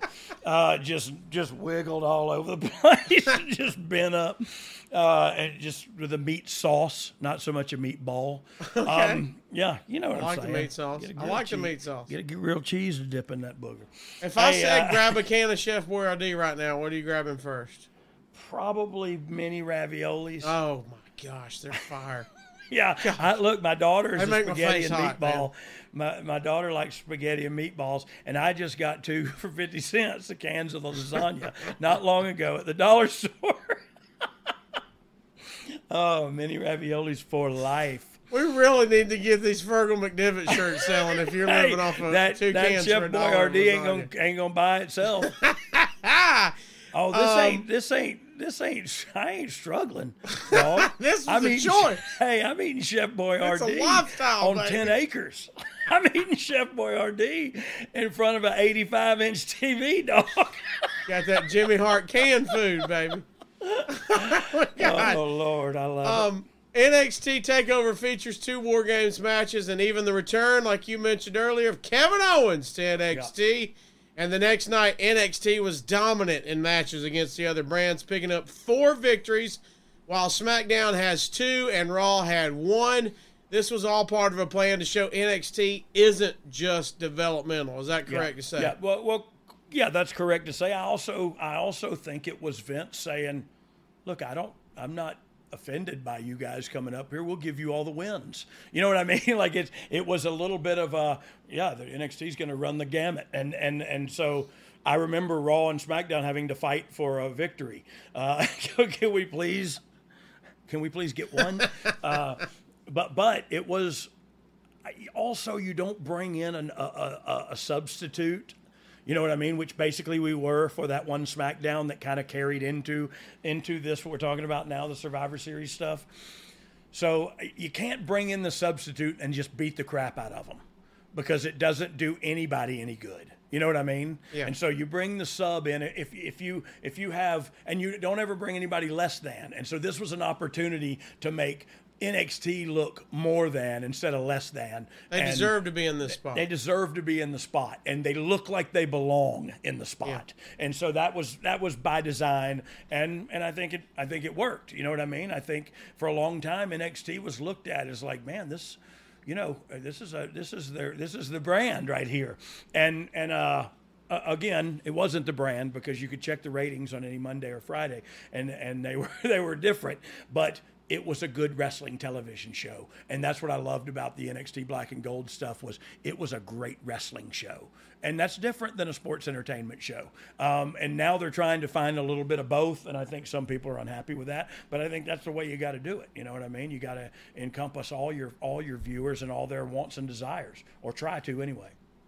How fun was it to be back working with the main roster again? Were you ready to go back to NXT? What were your feelings in all this? So yeah, I did not want to be back up there. It wasn't long ago that I had walked away from up there. So I loved the story and the angle and the action and all that, and I loved being a part of the creative process behind it. But I didn't like being there that day. Like we did what we had to do, and I kind of stayed hidden. You know what I mean? I kind of just stayed hidden for the rest of the day as best I could. Anything else here? I know you had to be sad it kind of ended, but anything else we did not hit before we get to fan questions? No, man. Look, this was and I love, if we read the first Observer's write-up again and didn't read any of the other ones, it would have been perfect. Like, it said all of the facts. Like, don't worry about the creative inconsistencies. It's not important now. The big picture is how they pulled this off. If we would have left it there, that would have been celebratory and feel good. But we had to go in, and of course Hunter are in a group, you know, and Adam Cole, and okay, for the love of Pete, you already forgot about forgiving us for our inconsistencies. Right. So I do think looking back on this, it is looked back upon positively and celebratory in a way for NXT, because it put NXT on the map in a sense as not only are we equal, but some of our talent's better, and it's another option. Turn your TV and see this. See what we got. Here's what we got to show you. Here's our best. What do you think? Tune in on Wednesday nights on NXT and the USA Network. You know what I mean? So I don't know. I love this part of the storytelling. I love this part of NXT's short career. You know what I mean? I love all of this, and it all happened by accident. You know what I mean? That to me should be taken as the headline of all of this is, holy mackerel, half their crew got stranded, and they brought NXT kids up and put on a hell of a show, and then went on to put together a hell of a build to a hell of a pay-per-view. And so I say kudos to talent, kudos to creative content directors, to all departments. We're firing on all cylinders during all of this, and that's why we're talking about it now, because it was a cool moment in time, and it happened because it had to. And it shows the resilience and the resources that the WWE and some of the brain power has. So kudos, thanks to all who helped make it happen. And let's get into some fan questions, and they better not be about Steven Seagal pooping his pants. Before we get into fan questions, dog, let's hear from our buddy Conrad Thompson. He's going to tell us how to save with Conrad. Can you believe it? It's finally here. It's the most wonderful time of the year, unless you get stressed out about how to pay for it. SaveWithConrad.com can help you make this the best Christmas ever. You won't make a house payment for the next 2 months. That's right. Skip your next 2 house payments and use all that cash for your extra holiday expenses. And come next year, you're going to have a lower monthly payment. Don't put Christmas on a credit card. Pay your credit card debt off at SaveWithConrad.com. NMLS number 65084, Equal Housing Lender. SaveWithConrad.com. All right, Chef D-O-double-G. Let's see if we can get some fan questions in before we get out of here. Let's start with Yam Bag. Have a question today or no? No, okay. Yam Bag today. Shout out to Yam Bag. WB. I don't know. Wait, it's YB. Why? Yeah. YB. W sounded better. WWE Master 2018, though, he does have a question. He said, he tweeted us, at You Didn't Know Pod, at Brian R.D. James, at The Casio Kid. Did Triple H want to do a Raw versus SmackDown versus NXT War Games match in Survivor Series 2019? He's talking about fantasy booking. Did he want to do that if Vince would have agreed to it? Yes. He's always wanted to do that. He's had that in mind, and that's why we started doing it down there. But yeah, he wanted to do it there. It just wasn't time yet. And so I don't disagree with that. We hadn't had one yet. It was or I don't think we had one yet. Maybe we had it at that point. But I feel like Hunter liked that match a lot more than Vince did, and I think Vince thinks it. And rightfully so, by the way. This cannot be argued with. It does step on Hell in the Cell a little bit. Like, you can't have those two close together because it's a huge cage match, and how do you promote and keep special one or the other? So it is a debate to be had. But yeah, Hunter always thought the War Games was a great. One of Dusty's creations that was awesome, and he wanted it to carry it forward. So yeah, he always had that idea. I imagine we'll see that maybe this year. I don't know. I hope. Brad Stanton hit us up on adfreeshows.com. Go ahead, BS. He says, you kind of touched on this earlier, but he says, did Daniel Bryan have any reservations about losing to Adam Cole? By the way, I love this night. Great job making something great out of a bad situation. Wow. So, yeah, thank you so much, Brad, for saying that. Yeah, no, Daniel had nothing but, no, I'll put him over. Like, nothing but I'll do whatever we'll have this great match. And, I think from Daniel's perspective, this is an opportunity. Daniel didn't lose a title. He didn't lose anything. He looked at it as an opportunity to give something to this, I'm going to say up-and-comer Adam Cole, but I know a lot of people get mad at me for that. Like, oh, he's been in the Ring of Honor for 40 years. Okay, but Ring of Honor hadn't been around for 40 years, guys. So, and I realized it was just me that said that. But like Adam Cole was this relatively new guy to a broader audience, and Daniel Bryan said, yeah, let him beat me. And so, yeah, he didn't have any qualms at all about it. He was more worried about being able to display that wrestling ability on a grand scale and let Adam display his wares as well. You know what I mean? That's what Daniel Bryan was always been about, is good business, good money, good. How do we do that? You know what I mean? Like, he's a good dude. Austin Williams tweets us at You Didn't Know Pod. Was it cool for you to see the NXT Championship defend on SmackDown, especially since you had two of the very best wrestlers in that match, Adam Cole and Daniel Bryan? This had to be for you, working with Adam and I imagine Daniel as well. Yeah. This had to be a cool moment for you, though, to see this happen. Look, it was. And there was another cool moment that I remember as well as this was when we first did the trade and we did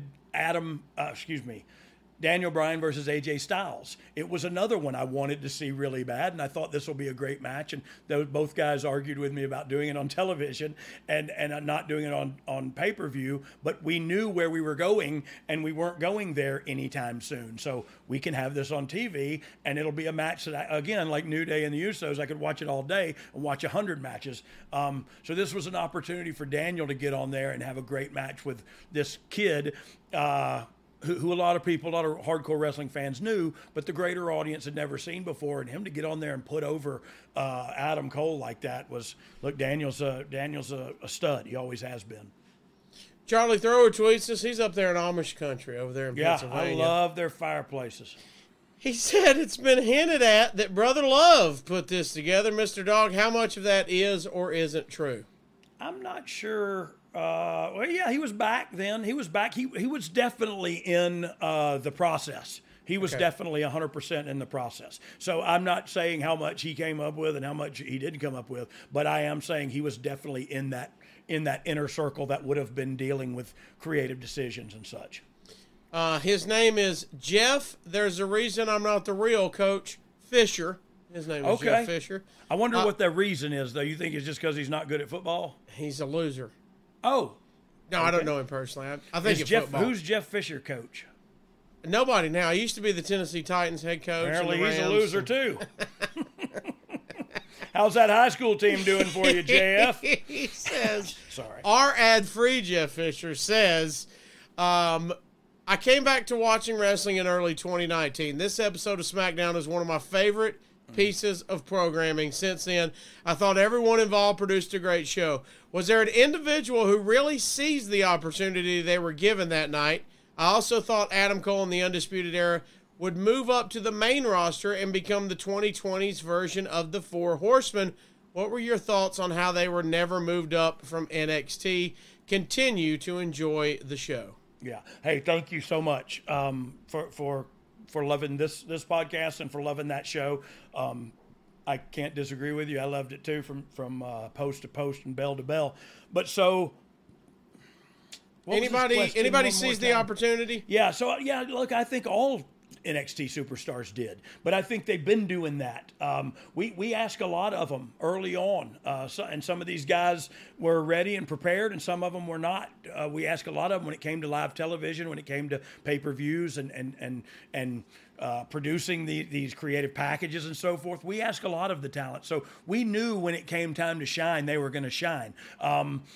Look, I thought they were going to be gone too. I didn't think they were going to be the next Four Horsemen because, look, I don't think Vince saw them as the next Four Horsemen. I think Vince saw them as four smaller guys who cumulatively can do some damage, but I don't think Vince would see any of those guys facing Brock Lesnar in the main event of a WrestleMania. Now, whether you disagree with that or not, that's fine, and you can disagree with it all day, but you weren't the boss of the company at the time, and that's what he thought. So I didn't see them as that. I was scared, like I mentioned earlier, that they would be gone and a lot of our creative content would go with them.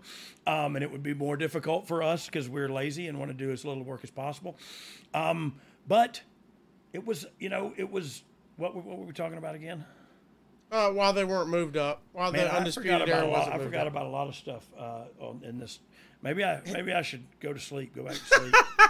Or just change out of these pants that Steven Seagal pooped in. Hey, you addressed it. They were smaller. Yeah. Vince didn't see them as the Horsemen. That's why they weren't moved up. And I think they did have a better run in NXT than they would have had on the main roster, maybe for that exact reason. So yeah. I thought. I loved having them there. I didn't want them to go away. But I also, to the last guy's question, who stepped up, is I thought Keith Lee would be gone sooner rather than later too. Once everybody got eyes on him and his abilities, and so look, I think everybody stepped up, and you see now like.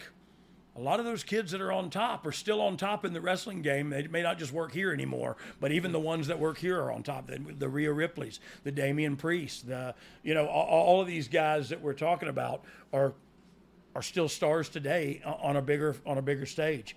So this was first introduction into some of these NXT characters for a lot of mainstream wrestling fans, and I think it's paid in dividends. Justin Reed, he hit us up. He's at adfreeshows.com. Were there plans to include NXT and Survivor Series before this episode of SmackDown occurred? And why does Road Dogg, you kind of hit on that already, but he also says, why does Road Dogg think there wasn't more crossover stuff between main roster and NXT after Survivor Series was over? Yeah, look, I believe it was a cool thing that started a groundswell that kind of made the decision easy to make about Survivor Series. I think then post that, it's kind of a tougher decision to make because you have to sit down and think about, okay, are we gonna have three brands battling each other all the time, or are we gonna have three specific brands with a champion on each and self-contained storylines? You know what I mean? So it's always, once you do the brand split, it's always okay. How serious are we about this brand split? You know what I mean? Like you now, and you probably will now, only see the Usos and maybe Roman, who are double champs on both shows. Like you shouldn't see a lot of crisscrossing because I know they want to be strict about the brand split. So, but back then, I think the decision was made. Back to your corners and do your own wrestling television shows for a little while, and we'll worry about this again next year around Survivor Series. So that's why I don't think we did much going forward. I think it's I don't know if it does anybody any favors. Once in a while it's cool, but you beat a lot of people. You beat a lot of people that you need to be strong on the next week's television, yeah. And so it's. it is kind of at least beat your people. Don't come over here and beat mine.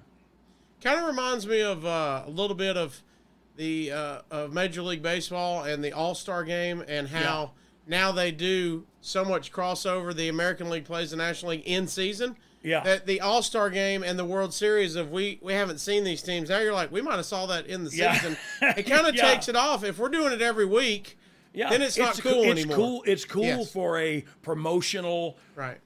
Every now and then, oh my God, they showed up. If they showed up every week, it doesn't matter. Yes. You know.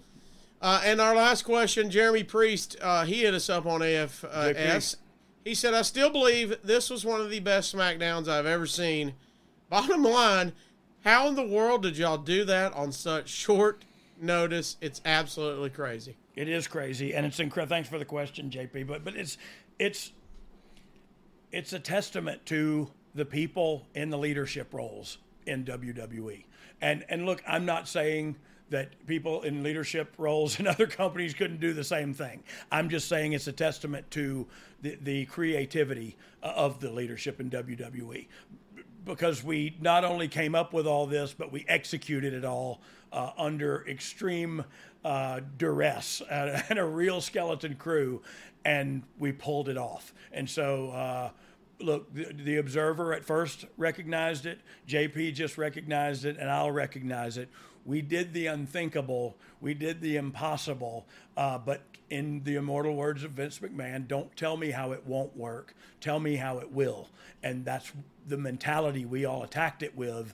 Therefore, at the end of the day, we go, that was as good as we could do. And it was good enough. And so again, thanks to all the team that we talked about here today, as far as NXT leadership, WWE leadership, everybody coming together and working from a creative standpoint and coming up with something that we could be proud of to this day. And so also like I thank that team, I thank this team, Cassio, you, Dom, Wesley, Steve, everybody, who comes together and makes this happen.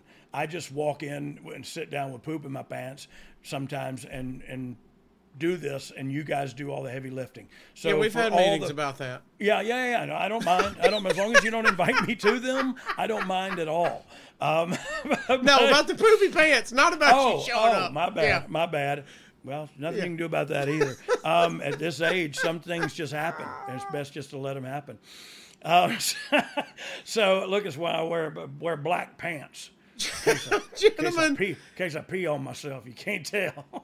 I echo what Road Dogg said. Thanks for everybody for interacting with us, sending in the questions, letting us know topics you want to hear about. Thank you to the crew. Before we get out of here, I always want to promote our adfreeshow.com situation. Over at adfreeshows.com, Conrad recently debuted 2 new series, Making the Town, discussing the history of the ECW arena, and The Book with David Manning going through World Class with his father. Fritz Von Erich's book, Fritz Von Erich's booking book from January 9th. They have the actual booking book. From 1982. Yeah, that's cool. Incredible. That's all over at adfreeshows.com. Remember, you get all these shows early, including this one, and ad-free for as low as $9. $9. Like, subscribe, leave a 5-star rating on all platforms. Remember to turn on notifications. Twitter handles, he's at Brian R.D. James. I'm at The Cassio Kid. The podcast at You Didn't Know Pod. On YouTube, if you're watching, thank you. You get to see our 2 beautiful mugs every single week. Wow. Like, subscribe, and turn on those notifications. And follow us at youtube.com/@Dog, D-O-G. Chef Road Dogg. D-O-double-G. That was a good one, man. I had fun listening to this. That felt good. Yeah, it was. And it's just talking. We just talking and showboating. But it is fun. It is fun to relive these moments for me. And I guess it's fun for you guys to hear some behind-the-scenes talk. But I appreciate you having me, and I appreciate you giving me the platform. What if it's not fun for him? Then y'all need to stop listening and tune in to Steve Regal's podcast. I don't know. His is a good one. I'm just saying. Go over there. Or you could go to, I don't know. I thought you were going to tell him something. Oh, my bad. My bad. You're promoting another pod. I was promoting another pod. Great. The Gentleman Villain. Great one. Under Foley the ad-free umbrella. I was just doing promotion. I'm sorry. But if you, here, let me close it up in style. If you don't like the Oh You Didn't Know podcast, then I got 2 words for you. suck it.